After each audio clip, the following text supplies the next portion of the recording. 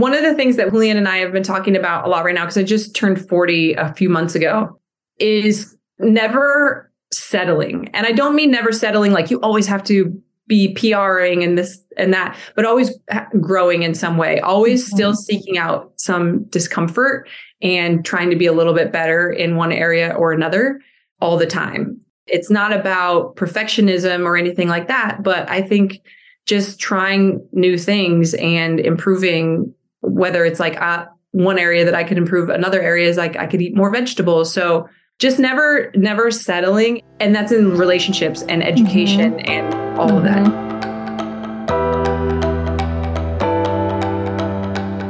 Hello, and welcome to Pursuing Health. I'm Dr. Julie Fouché, family physician and former CrossFit Games athlete. Here, I bring you information and inspiration to help bridge the gap between fitness and medicine and support your journey toward your healthiest self. Thank you so much for joining me. Now let's get started with this week's episode. Well, welcome back to Pursuing Health. I am really excited to be here today with Miranda Alcaraz, who I have not caught up with in a while. So this is going to be really fun. Before we just dive in, I'd love to give a little bit of background. I think most of my listeners know who you are, but Miranda has a background in CrossFit from many facets, competing at the CrossFit Games as an individual and as a member of Team NorCal. She also is one of the very few CrossFit Level 4 trainers that exist in the world, former seminar staff flow master, working over 300 seminars, and has played various roles as well on the CrossFit media and broadcasting teams. But these days, she's also probably better known as the CEO of Street Parking, which is an at-home workout community that she co-founded with her husband, Julian, and a mom to 3 young boys. So we have a lot to catch up on. I can't remember when the last time is that we were together, but most likely one of those maybe last CrossFit Games that we both competed in. So a lot has happened since then. So thank you for taking the time. I'm excited to chat. Yeah, I feel like we've had like random like mini interactions like here and there, like on social media and stuff. But yeah, and like I think we ran into each other at one game somewhere along the way as we were there spectating. But yeah, it's been a while. But I mean, I don't even know where to start. I feel like it'd be great to just start with sort of your fitness story for people who aren't aware of how you got into fitness and into CrossFit from the beginning, because even before you were really involved with CrossFit HQ, you were also an affiliate owner, which I didn't mention in your bio. Right. Yeah. So I grew up in a family. I have 5 siblings. 4 of them are brothers. And we weren't necessarily like they were active, like they played sports and they played hockey, and I played hockey when I was super young. But like growing up, I wasn't super involved in sports. I was like more like dance and cheerleading. I did a bunch of like musicals and stuff like that. But I had some friends when I was in high school that liked to work out. Specifically, my boyfriend in high school, his mom was a spin instructor. Okay. And I would go to her classes because it was fun. This was like the original Peloton. Okay, everyone. Like, yeah. We actually go to class and we made the cool playlists. Like Peloton did not invent this concept. Okay. But so I would go to her classes because they were super fun. And then I was interested in doing it because I loved it so much. And so that's where I got into like fitness and coaching, I guess. So the very first thing that I ever coached was spinning classes. Johnny G spinning was my first certification. Nice. And then when I was in college, I taught like cardio kickboxing and the spinning and like some like group fitness classes, basically. And then I got into personal training. I went to school for something completely unrelated. I was in school for interior design the whole time that I was doing this. Which is so unexpected, but also I was just commenting on your beautiful background before this podcast. So it's clear you're still using those skills. Yeah. I mean, it's funny though, right? Because like, I think a lot of times people think of fitness and nutrition as very scientific, which it is, but there's also an art to it. And my favorite part of fitness is programming, which is very artistic, artistic. So yeah, they seem unrelated, but in a way that they are. There's art within fitness for sure. And then I was personal training. Even after I graduated from school for interior design, I just found that I was drawn more to helping people with fitness than helping people pick their curtains, I guess. Both are helping people, but one seemed more fulfilling than the other for me personally. So I just kind of continued to work in fitness, even though I did do some jobs with my interior design, but I just had a passion for fitness more. So I continued down that path more. And so I was a personal trainer when I found CrossFit, and it was for me specifically. I was bored with the way that I was working out. Okay. So this was in 2007, and I Googled Marine Corps training and like Navy SEAL training because I just wanted to do something a little bit more, I don't know, I guess gritty and grimy. Because I was like in a very high-end personal training studio where everything was super polished and we were like standing on one foot on a Bosu ball and doing like, crossovers. And it was all very like, I was at that place. And Which I also love that, like just picturing you in high school as like a dancer, cheerleader, like being in plays, doing interior design and looking and being like, I really want some gritty workouts. Yeah. Like I wanted to get back to like I said, I grew up with 4 brothers. And so I think I just wanted to, and maybe I was in a place in like my mid 20s where it's like, I want to see what I'm made of more. Like I feel maybe too comfortable in what I'm doing or whatever. Super cool. Yeah. So that's how I just found the website. I lived in Salt Lake City at the time. There were no affiliates. Chris Spieler is also from that area, but he was like 30 minutes away. He had an affiliate, but not a location. So he was like inside of a rec center, like in a little corner. Okay. And I met with him a few times when I first found CrossFit to like learn a few movements. But then I started doing CrossFit myself. And I loved it so much that I started doing it with my clients, meeting like 4 or 5 of them together instead of just training one person at a time. And I got kicked out of the personal training studio that I was at because it was just not as polished, I guess. People were like throwing up in the front of the building. Sure. Or breathing too hard and sweating. And yeah. And so that's why I opened the affiliate, because I was like, well, where am I going to train people now? And I had fallen in love with CrossFit in a very short time. And so I opened an affiliate and did my level 1. And like a few months later, did my level 2, which back then was like the scary level 2. What now you think of as level 4. Right. Exactly. Yeah. And they invited me at the level 2 to come intern on the seminar staff. So, wow. So it happened very quickly. That's all. Yeah. That all happened by like October of 2008 was my first internship. So it was like all within 1 year that all happened. That's wild. And then when you went to the games the first time, was that was 2009? I went in 2008. So the only time I competed as an individual at the games was in 2008, where you could literally just show up and like, they would tell you your heat time. Still counts. It was fun though. That's awesome. That's so cool. So yeah, so it happened very quickly, and then it must have felt like such a whirlwind to go from opening a gym, level 1, level 2. Now you're on seminar staff and you're literally traveling around the world every weekend, teaching people how to do CrossFit, but also at the same time getting into the sport of CrossFit. Can you just talk about sort of what that journey was like? Yeah. And I think, when did you start CrossFit, Julie? What year? I started in 2009, summer of 2009. And then my first games was 2010. Yeah. You were there like early enough where the sport wasn't at all what it is now. Like people definitely, I would say by 2009 were kind of somewhat training for it, but not like super thought out planned. Like maybe they would do, they would practice their weaknesses a little bit more and they would add in a little bit more lifting and stuff like that. Like most people are still doing 1 workout a day. Exactly. Yeah. And so I didn't really I wasn't necessarily on purpose training for the sport. Back then, if you participated in CrossFit, especially if you worked for CrossFit, you did the open and then you did, and I was really lucky because of my background where I had been a trainer for a long time. And I was with my dance background and stuff, I was coordinated. So like I could do muscle ups and I could do heavier, like clean and jerks and stuff. And I rode the coattail of just being able to do stuff that people were failing to like do pretty well for pretty long. Like the fact that back in, like 2009, 2010, if you could do muscle ups, you were going to be in the top 5 at events every time because people just couldn't do it. And so I wasn't necessarily training on purpose, like with this massive, like goal to go and like crush the games or anything. Really until maybe like 2010, 11. And then I did well at regionals, but never made it as an individual, probably in part because I was traveling so much. Right. Right. I remember those times of when I was on seminar staff, but I would work maybe one seminar a month or something. And those weekends were always so hard to get your training in. And you were doing that every single weekend. Yeah. So that was like, I look back on it now, and I've said this like plenty of times. Because I think I placed 5th at regionals in 2011 and 7th in 2012 and 13.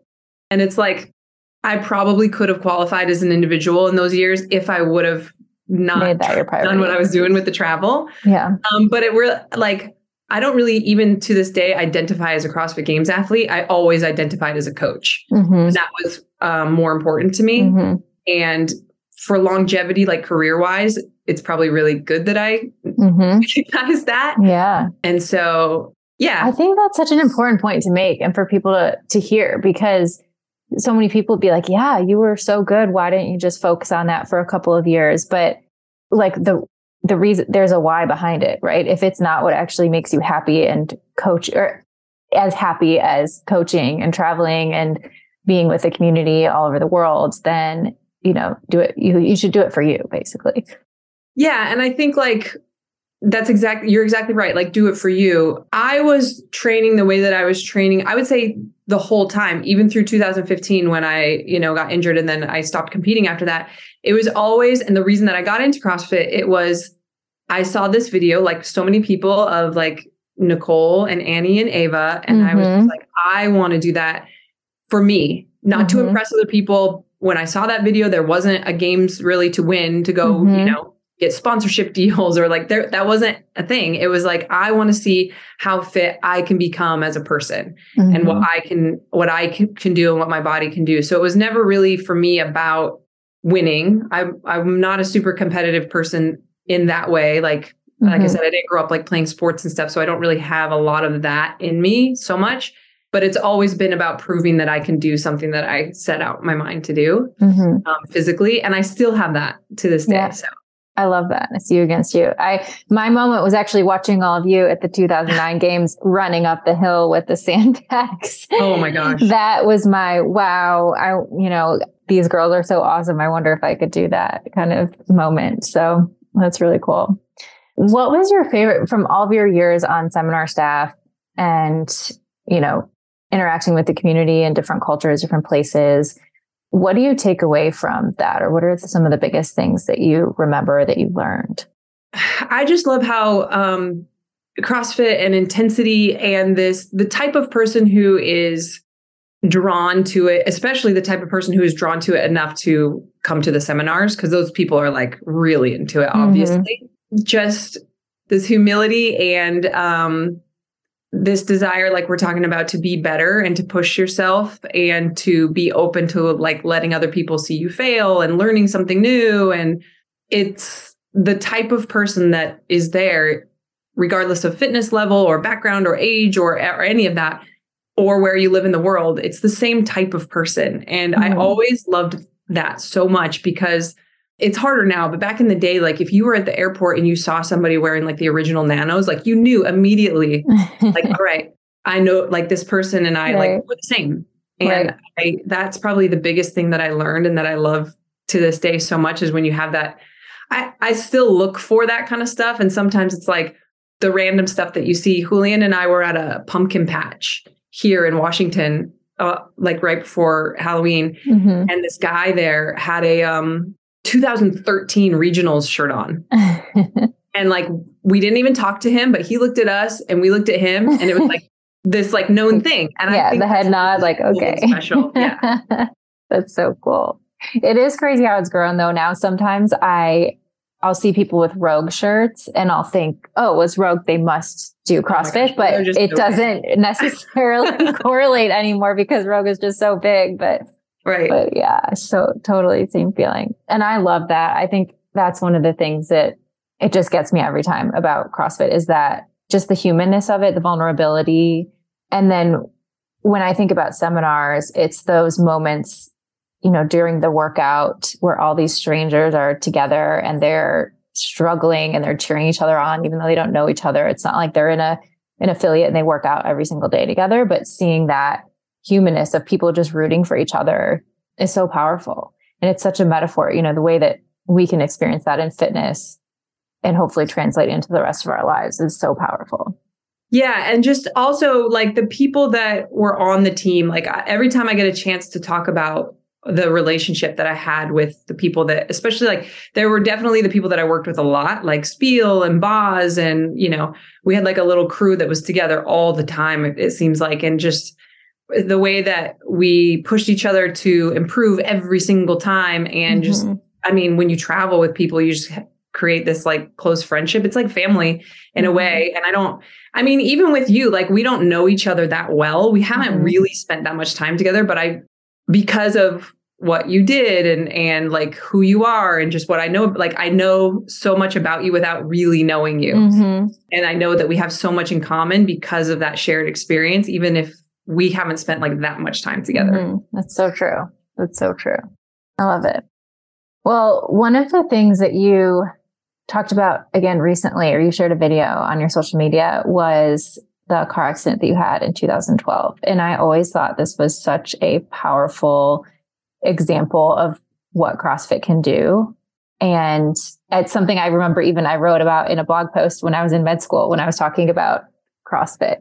Can you share a little bit, just looking back now, it's 10 years later, looking back at that experience, some of your reflections? Yeah, I think, my life, I have like maybe I don't listen to lessons, or I need to learn lessons by being like slammed into like, I think we all do. But I need you to know. But the car accident was definitely one of those things that changed me as like a person and as a coach for sure. It was like a month after the 2012 regionals. So I was like, in very good shape. I was at a seminar at lunch and went to go get coffee, as you do, for the rest of the team. Very important afternoon coffee run. And was just turning back into the gym and ended up getting in an accident where I was in, a cheap little rental car, and the car that hit me was like a bigger Mercedes.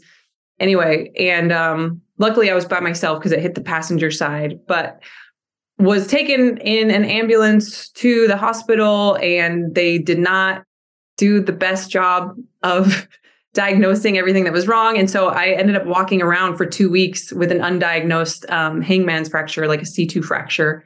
It was fractured in 2 places. And I also broke my hand, which they did diagnose. And so went to a hand doctor, and I had to go to him when I got home to get a hard cast because it was too swollen at the time. And he asked me about like my movement. Like I was clearly very restricted, and I just thought it was whiplash, which I did have as well. Sure. But then when I went back to him a few days later, it was still, and he's like, I feel like this is not, he was concerned with how I was moving. And so he x-rayed my neck. But the day after we took the x-rays, I left to go work at the games to interview all of you guys that were competing. I remember that. You had that x-rays on. Yeah. Yeah. And so he tried calling me to be like, hey, your x-ray looks weird. I didn't answer because it's so busy that week. I didn't recognize the number. And so I was just working. I was still in a ton of pain. I couldn't like sleep laying down. I had to like sleep. It sounds crazy when like now that I think about it, I was like, what's wrong with you? Whoa. But I had to like sleep sitting up. I couldn't like bend over the sink to wash my face because that hurt too much. Like, and when I got home, finally he got a hold of me and sent me to go get an MRI. And the MRI tech called me immediately after and was like, you need to go to an emergency room. Like you have a really unstable C2 fracture that if you like trip and fall or get in a fender bender or something, like it's going to paralyze you. And it was just like 17 days after the accident. It's crazy. But yeah, long story long, I guess, maybe not. But they said that if I didn't have the amount of muscle in my upper body and my traps and my neck and everything, that basically acted like a neck brace that whole 17 days, that for sure, I probably would have just been a lot more injured, paralyzed, whatever in the accident. But there's no way I could have walked around for 17 days and not had something bad happen if I didn't have that much muscle in my upper body and my neck. And it was the first time where it's like, man, like this is important for people aside from what you look like and aside from like competing, because I was heavy into competing at that point, it was like, this just, the fact that I've been training so hard just saved my life. Like, and the further people are from being fit, the more they need to hear this because the more at risk they are type thing. You know, we talked about the sickness, wellness, fitness continuum every weekend, and I believed it and I understood it. But now I had a personal like attachment to it that I wanted to make sure that people understood. Wow. It just gives me chills just to think about it. And, you know, all the little moments that you could have just moved the wrong way and something could have happened. But I think the other thing that I hadn't heard that whole story before that struck me was the hand surgeon x-raying your neck. It just, it raises the flag of, hey, if you see something that's not quite right, like ask questions and get more information, do something about it, even if it's not your area of expertise. Because I think there's a lot of people that get so focused on their specific area and don't pay attention even if something's off elsewhere. Yeah. And I mean, I'm so glad that he asked me about it, because he asked me, did they x-ray your neck in the ER? And I was like, no, I told him that my neck really hurt, but they said it was just whiplash. And and he even came like after I had my surgery, he came and checked on me and everything. Wow, that's a great doctor. That's awesome. That's so great. Wow. Yeah. You never know all the different ways that, you know, CrossFit can help, from whether it's bringing in your groceries or the way you look in the mirror or saving your life. I mean, that's amazing. Yeah. Amazing. So then there came a point where you started to transition away from the sport. Like you said, you had your knee injury and you left competing and eventually transitioned away from seminar staff. And I don't know if I know that like the timing of all this, but I'm really curious about that time for you, because it sounds like a big time of transition. And also I think for so many people, especially when you're doing something for a long time, like, or having the goal of competing, it becomes so much of your identity that it's very difficult to make the decision to do something else or to focus on something else. So can you talk a little bit about what that process was like for you?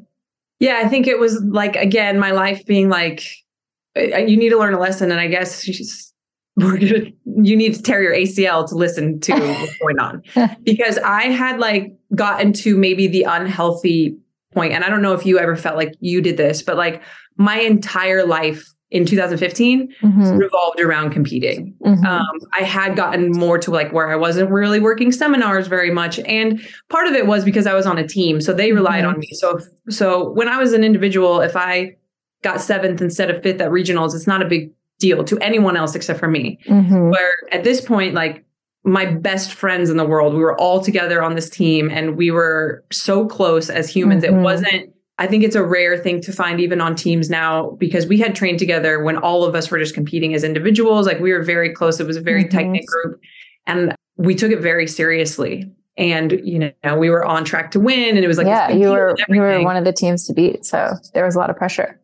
Yeah. And everything else in my life went to the back burner. Like I said, work with CrossFit. I was married to Tyson at the time, and like we never saw each other and just weren't working at all on our relationship. And it was all focused on this one thing. And so life tore my ACL. And I was like, well, now what do I have? Like I've neglected everything else. Everything else is like gone, fallen apart. And so it was time for me to move on. Like I recognized that, like you have taken this as far as you need to take it. There's nothing else from you to gain from competing. You need to, you know, I think I was 33. And I knew eventually that I wanted to have kids and everything like that. So it's like, this is like your moment to move on. And so Tyson and I ended up splitting, which I think most people know about. And then I was still working for CrossFit, but I moved to Southern California and I started working for Progenics. In that move, in that transition, this was like a few months after the games is when I met Julian. And quite honestly, the reason that I stopped traveling so much and doing the seminars is because I saw how that impacted my relationship before. And I didn't want to do that again. And Julian was special. So I guess love. Don't make you do crazy things, right? I know the damage that can be done by like the constant travel. I didn't want to do it anymore. And they were making some transitions in how the seminar staff worked too, like in our contracts and stuff. And so I just felt like I needed to stop doing it. And it wasn't at all because I didn't still love it or because I didn't still love CrossFit or anything. I just wanted to start fresh after all of that stuff kind of happened. Yeah. It's a lot in a short time. And sometimes the world just has to, give you the hard lessons for you to pay attention. I can relate to that also. And I think like you're so stubborn that you're just like, no, I'm just going to keep going. And it's like, no, right. No, now you have no choice. Yeah, I can totally relate to that. I think for me, during that whole time it was school, like you had basically seminar staff and competing. And for me, it was school and competing. Right. And, everything else fell to the wayside. It was like nothing else mattered besides those two goals. And like now that I'm a much more well-rounded person, I realize how important all those other things are. And I don't know what I was thinking, but back then I think you can become so focused on certain goals that you just become blind to everything else. Like I had good people in my life who would give me advice about certain decisions. And I don't think I was even able to hear them a lot of times because I was so focused on like, this is what I think I want or what's most important. And I think I probably also was just young and naive and cared too much about, or not cared too much, but thought too much that I should be doing certain things because that's what was expected of me, or that's what that's just what you do, instead of really knowing what I wanted. So I can relate to some of those things too. It's so funny. I don't know if you've had this experience, but Julian and I, a lot of times when we first started street parking, we called it CrossFit Rehab because like we needed to we used it as that because, and what I mean is, until you're away from the sport, specifically if you're a high level competitor, you think that everyone cares so much about how you do in competition and that it's like this big deal to everybody else. And as soon as you're away from it for even just a little while, you realize it's not that it's not awesome and that it's not special and cool and such an amazing opportunity and a life-changing experience, but really nobody follows it and cares that's not in it also themselves. Like I still enjoy watching the CrossFit Games and stuff, but like, I don't know who a lot of the people are now. And I have a few people that I still know that compete that I like to watch and see how they do. But like how they place changes 0% about what I think about them as individuals. Totally. And if they stopped competing, like it wouldn't change how I thought about them or anything. But when you're in it, you think everyone cares so much. It's the whole world. Yeah. Yeah. It's crazy. Totally. And I think it's been, and also just to back up, I don't think I would have necessarily changed anything. I think at that point in my life, and probably in order to be at a really high level in any sport, like it has to be your main focus and you're intentionally making some of those sacrifices. I think I could have done better with some of the things like certain relationships and things like that. But I don't regret that. And I'm happy with my, focusing on it at that time. But I think something that's been really healing for me since retiring from, CrossFit Games competing has been just developing relationships outside of CrossFit, because there was so much of me that it almost like feeds your ego in a weird way, or you wonder, do people only want to talk to me because I compete in the CrossFit Games or because I can do Fran really fast or whatever? Like, they actually care about me as a person. Am I like, is that all I am? And so that was part of, I think, my growth post competing was just developing outside of that and meeting people who knew nothing about CrossFit and nothing about, my history there, and developing relationships just based on, who I am as a person. Absolutely. Yeah. I think there's completely a time or place. And quite honestly, like competing added so much to who I am as a person, because, that training is nuts and you learn a lot about yourself and you learn about how to overcome like so much discomfort and just tiredness and everything, similar to the seminar stuff. Like I learned so much about myself through the amount of travel and waking up at 6 a.m. in some weird country where I don't even speak the language. Like, so I wouldn't have changed anything either. Like it's, but I think recognizing when it's time to make a shift, is important, because I think people can I've seen people who get stuck in it for too long, and it's like, hey, like, it's okay. Like, you don't have to compete anymore. Like just, and I don't know what's going on in their mind or maybe they are just still doing it because they love it. But I think it is hard for all of us to move on when it's time to move on and find our next phase. Totally. And like you said, finding the reasons, right? Like there are certain people, if you talk to Annie Thorisdottir, like she is so happy and she loves training and she loves competing. And it's like so cool to see her doing that. There are other people that I think maybe are just doing it because they don't want to let go, or they think they should, or they feel like they're a failure if they stop or they change things. And so much of it is about just like doing that self-examination of why am I doing this? And is it really what I want to be doing or focusing my time and energy on? Or are there other things that are more important to me? Yeah, totally. Well, let's talk about street parking now. Okay. So you're with Julian, you decide you want to not travel all the time because you love him so much, want to spend more time with him. So how does street parking come about? Super randomly. It was, so I'm like an idea person. So I always have these random ideas. I don't know if you remember, but before I moved and when I was still with NorCal, we did the NC Lab.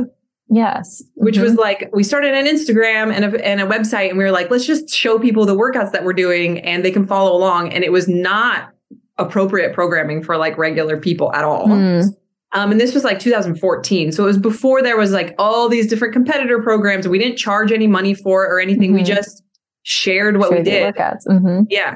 And I started an Instagram. It was like a year into Instagram, at least for me at the time. And we would just throw it up there, and we got a huge follow. People loved it. They loved just seeing what we were doing. And so street parking was a random idea just like that. So at the time, Julian, I was traveling, not anymore for CrossFit, but I had traveled so much for CrossFit. I was traveling a lot with Progenics, and Julian would come with me on a lot of those trips. And he was still training to compete. And he lived in an area in LA where the traffic gets crazy. And so a lot of times he would work out at home because it just wasn't even worth it to try to drive to the gym. And so he was working out at home. I was working out in a lot of hotels and things like that. We were working out in a lot of hotels and things like that together. And I was just like, we should start an Instagram account for people like that who can do stuff at home, or maybe they travel a lot. And yeah, that was like that was the idea. And so totally I was familiar with Wodify. So I was like, we could just reach out to Wodify and people could pay like $10 or $20. And so they can like get to know each other and see like each other's scores and things like that. And maybe we'll have like this little community that works out at home. That was like as much thought as went into it. I love that though. I love that it was just this random thought, and then it totally evolved and grew and just took off based on what your community wanted and needed, it sounds like. Yeah. And obviously, so he had competed in the games in 2015 too. So we were recognizable, obviously. And I put it on my own personal Instagram that we were going to do it. He did the same thing. And it was just how it took off was not at all. We thought it would be cool if we had 100 members to help pay like our utility bills. And I worked for Progenics, and he had a meal prep company, and we didn't have like this grand business plan. We still don't really. And when we launched it, like in the first month, we had, I want to say 500 members or something like that. Yeah. And so we were like, oh crap, like now these people like expect us to keep this going. And so we started to take it more serious. And it's just kind of like, it's been like a runaway train ever since then that we're like chasing and trying to keep up with. And it's unbelievable what it's become. And obviously COVID added a lot to it. But we had like 15,000 plus members even before that. Well, yeah, the timing was great to, I think, just build off of that with COVID. But obviously there was a big need even before. What are some of the things that you've learned through your members that you were surprised about, that were things that they were looking for or wanted that they weren't finding elsewhere? That's a really good question. Well, the first thing that surprised me was a few days after we launched the Instagram account, I found out I was pregnant. And like you, I had this identity, even after breaking my neck and tearing my ACL and everything, I had this identity that I thought was so important within the CrossFit community, that was Miranda with the abs and the backwards hat and the whole thing. Like that was who I was. Right. And immediately when I was like, I found out I was pregnant, I told Julian, I was like, no one's going to want to sign up for this program now, because they want that. They want the Miranda abs, like cool chick or whatever. And I just don't think that people are going to want to see me in the demos pregnant. I believe and know wholeheartedly that street parking would not be where it is today if I wouldn't have been pregnant when we launched it, because the first thing that we learned is how many moms and dads need an alternative to be able to do at home, because life gets crazy when you have kids, and getting to a class on time, or maybe your facility doesn't have daycare, or at least not for all the classes or whatever. Like, that need was much bigger. Parents weren't even something on my mind when we started street parking, because I wasn't one, so I didn't know.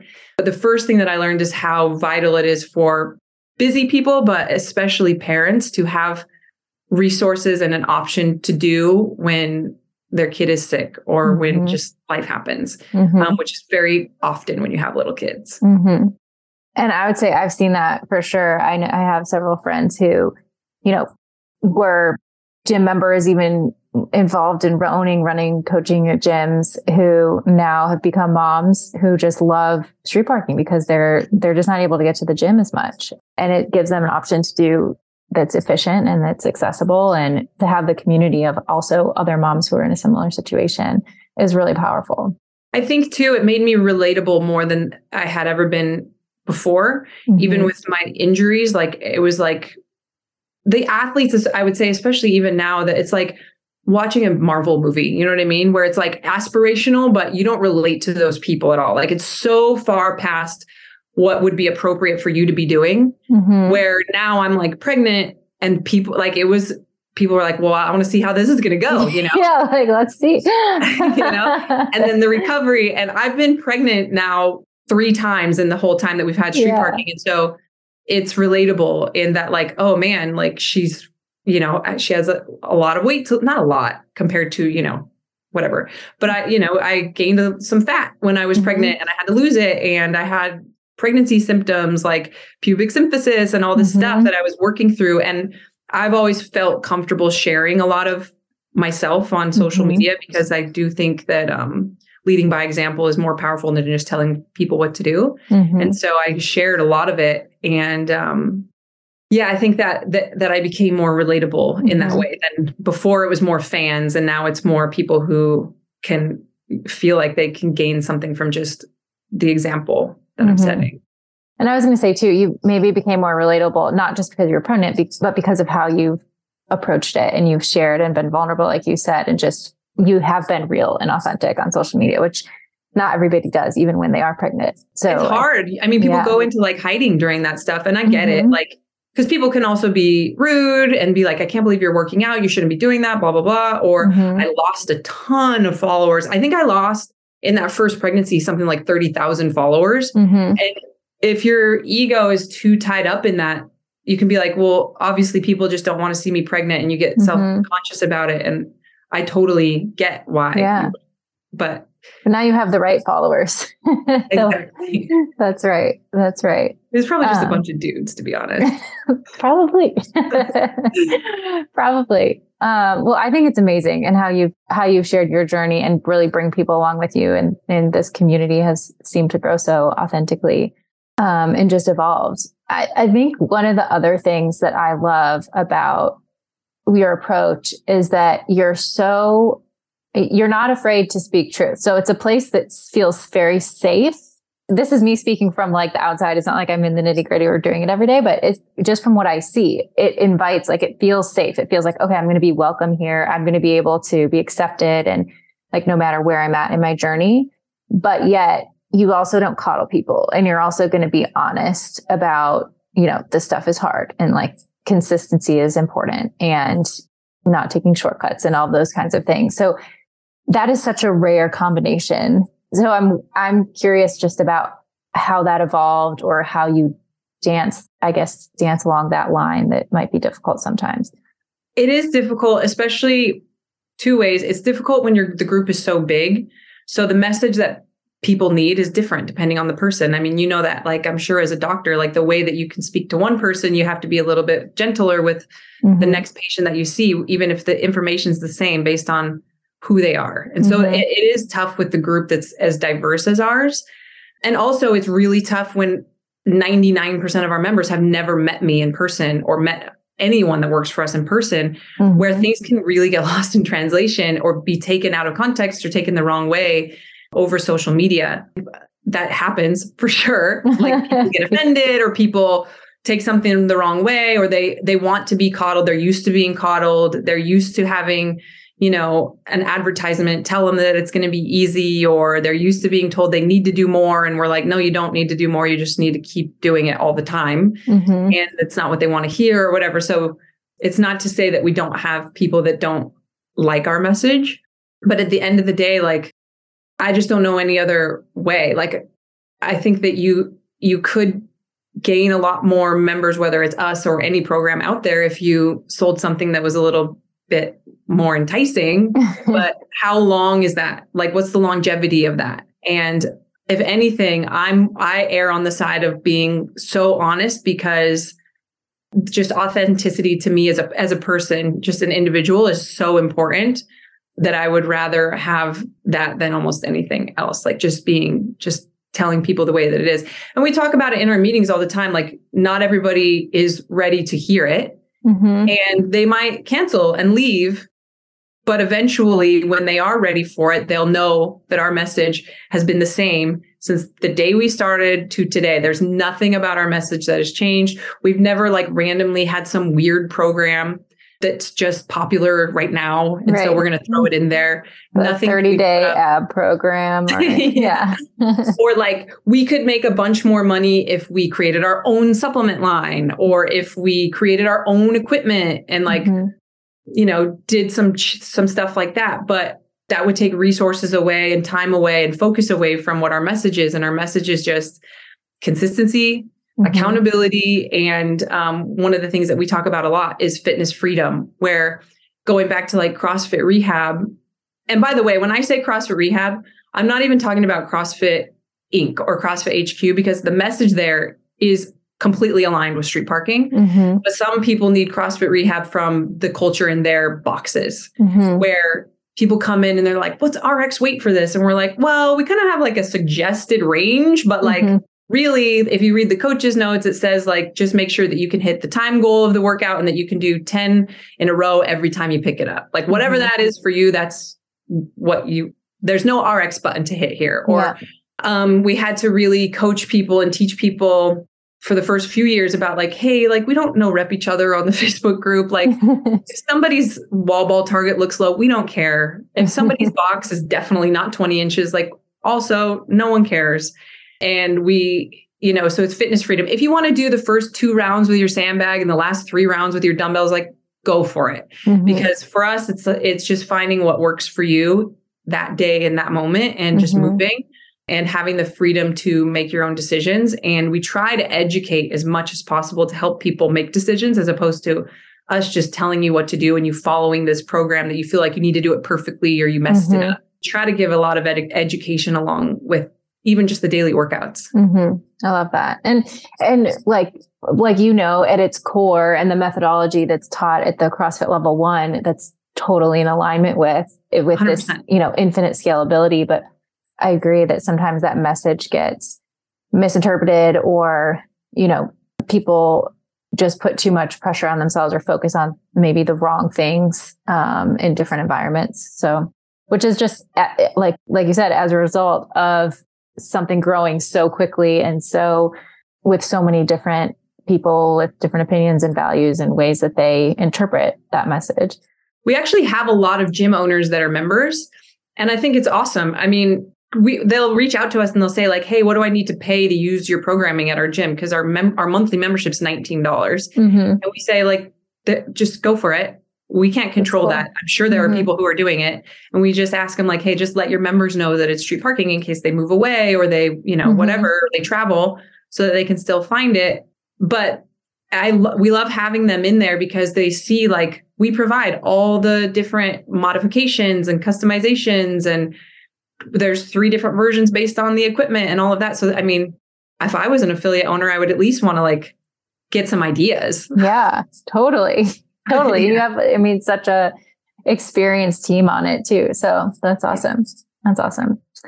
I feel like I wanted to ask you so many questions about being a mom and having kids, but I feel like we might need to do a whole other podcast about that. But maybe just kind of a summary question of anything, just reflecting now, being a mom of 3 kids, on the whole process, who you were pre-kids, who you are now, things that maybe have surprised you or that you've learned the most from becoming a mom, and maybe ways that we can better serve our moms and our fitness community as a whole.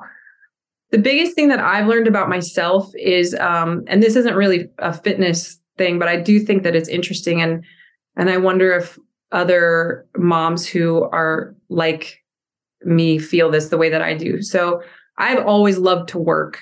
Obviously, like I traveled so much and my whole entire life was like this CrossFit career.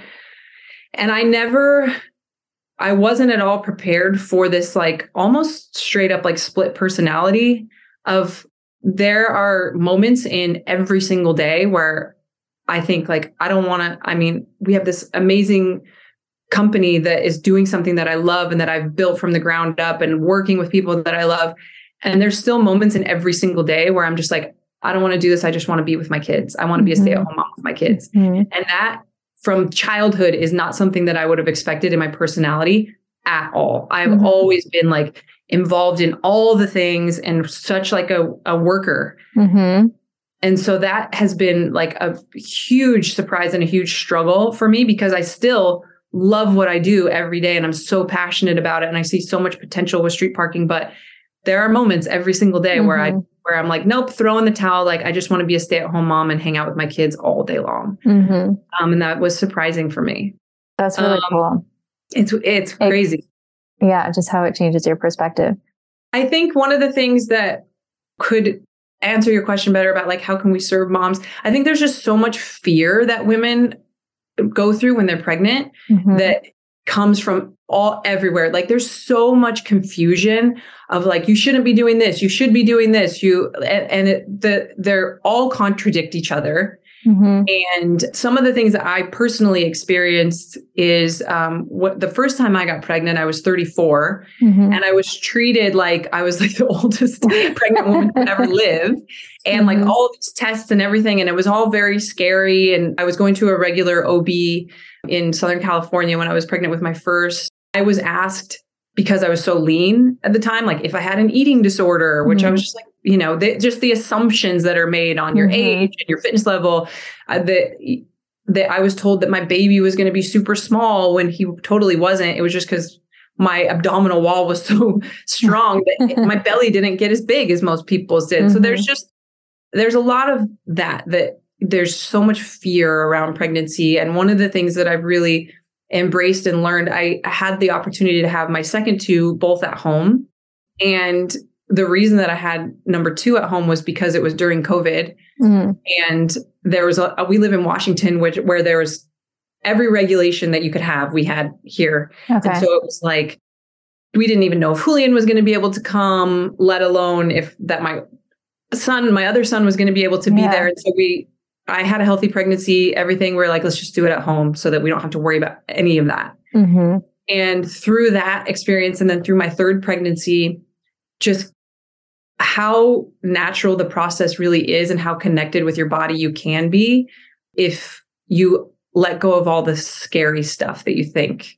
And I think just doing a better job of helping women through that and not making them so afraid of every little decision that they're making. I love that. I think that's something too we can probably extrapolate into all of our lives, even outside of pregnancy, is just how much, especially in the world right now, like how much fear holds all of us back in just day-to-day life. I love that. I was also noticing too, your Instagram handle is Fearless Miranda. Where did that name come from? So this is a really funny story that your CrossFit crowd will love. In 2015, when I tore my ACL, my Instagram handle was CrossFit Miranda. It was CrossFit Miranda forever. Well, at the games in 2015, when I tore my ACL, Dave came down to where the doctors were checking out my knee. They told me that we didn't share this story back then, because one of the things that I've always been careful about, whether it was then or through street parking, is I know how important CrossFit is and the message of CrossFit is. So even if I am having a moment where I have not the best relationship with CrossFit, I have never and will never talk badly about it because I know how important it is and how it changed my life. And now I've been able to change so many others. Anyways, so back to the story. So I tore my ACL. Dave comes down and he's like, "You're out. You're done." I mean, you experienced something similar with your Achilles. My Achilles. And I was like, "What?" No, I was like, we're winning. Like, just wrap it up. This is like Saturday morning. Like, I was going to try to for 2 more days. I'm like, just wrap it up. And like, we gotta go do this. Like, I'll just do what I can do. But like, and he and I got in a pretty big fight for like several months about it, and didn't talk. And he's a good friend of mine. And so whatever, later that night, we know we're not going to win now. We were supposed to win. We're all like depressed and sad. The night after the games were over, I think our whole team was like drinking by the pool, and they were like, "You got to change your Instagram handle." And I was like, "Yeah, I'm going to change it." Oh my gosh. And so I changed my Instagram handle when we were all like drunk at the pool, and immediately I get a text from Dave. He's like, "Nice." That's so great. And I was like, "I'm not going to be CrossFit Miranda anymore. Like, screw these guys." So that's the true story that I don't think I've ever told anybody like on a podcast or anything. That story. I love that. Wow. Well, where'd the fearless come from then? It just seemed right. I don't know. Yeah. I probably tried a couple other things and they weren't available. It didn't make sense. Like fitness or whatever, but yeah, you're like, take that. That's so funny. I was unafraid to change my name. I love it. Well, this is a great note to wrap up on, but as we start to wrap up, I have 3 questions I always ask at the end. But before that, what are you most excited about? You said you see so much potential for street parking. What gets you, aside from being at home with your kids, what do you get most excited about when you think about the future of street parking? The more people so we have a couple hundred people who have logged over 1,000 street parking workouts. And the more people that have that light bulb moment of, it doesn't have to be this perfectly laid out program, and it doesn't have to be so polished.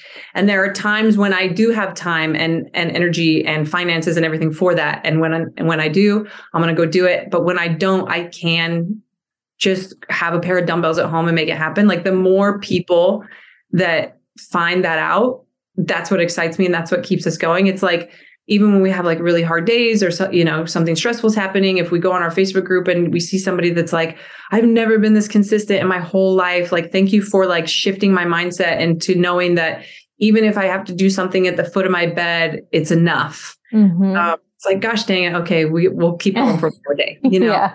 And so it's that. And, I don't think that it competes like we're talking about with the messaging of gym owners or anything, because ultimately, if somebody falls out of consistency because they can't come to your gym, that's not good for you either. So if for a few weeks while their kid is sick, they can do some stuff at home, they're going to come back to you so much sooner, or they're going to get better results if 2 days a week they have to do something at home just because of their schedule. So it's very much aligned, and I'm excited to continue to spread that message as well.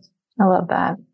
And I think especially in this post-pandemic world where so many people have built out home gyms or have some equipment at home, it makes a lot of sense. I know for me personally, I find doing a couple workouts a week at home is just more efficient, instead of having to drive to the gym and do a full hour class. So I love that. Well, rapid fire, last 3 questions. The first one is, what are the 3 things that you do on a regular basis that have the biggbiggest positive impact on your health? Oh, well, I'm not sleep. That's not one. That might answer my next question. I work out still 5 days a week, sometimes 6. It's never longer than like 45 minutes that I'm in the garage, but I'm very consistent with that. My food is also very, very consistent. And I think that's really helped me to do well during my pregnancies and allowed me to breastfeed and all of that stuff. And so we eat most of our meals at home. And it really doesn't change what it is. And we've just kind of found a rhythm with it, which I think is important for parents. Like, you can't put too much thought into it or have to prep it too much, because it's not going to happen otherwise. And then the third one is I've become a lot more present with my boys when I'm with them. Like, very careful to try not to be on my phone or to be distracted because they grow so fast. And I think for just like my joy and mental health and everything, just making sure that I am super present with them and I don't feel like I'm neglecting those relationships is really important for me. I love that. My next question was, what is one thing you think would have an impact on your health, but you have a hard time implementing it? So that might be sleep for you. And then my last question is, what does a healthy life look like to you, Miranda? That's a really good question. I think one of the things that Julian and I have been talking about a lot right now, because I just turned 40 a few months ago, is never settling. And I don't mean never settling like you always have to be PRing and this and that, but always growing in some way, always still seeking out some discomfort and trying to be a little bit better in one area or another all the time. And it's not about perfectionism or anything like that, but I think just trying new things and improving, whether it's like one area that I could improve, another area is like I could eat more vegetables. So just never settling, and that's in relationships and education and all of that too. Absolutely. Yeah. Being well-rounded in all of those different areas, always looking for improvement. I love that. Well, this has been amazing. Thank you so much, Miranda, for your time. And aside from finding you at Fearless Miranda on Instagram, I know you are also at Street Parking and streetparking.com and anywhere else that people can find what you're up to or learn more about what you're doing. No, that's good. Those are the main spots. Perfect. All right. Well, thank you so much. You're welcome. Thanks so much for tuning in. If you enjoy listening to the podcast, please consider subscribing and giving it a 5-star rating on iTunes. It really does help to get the word out to more people.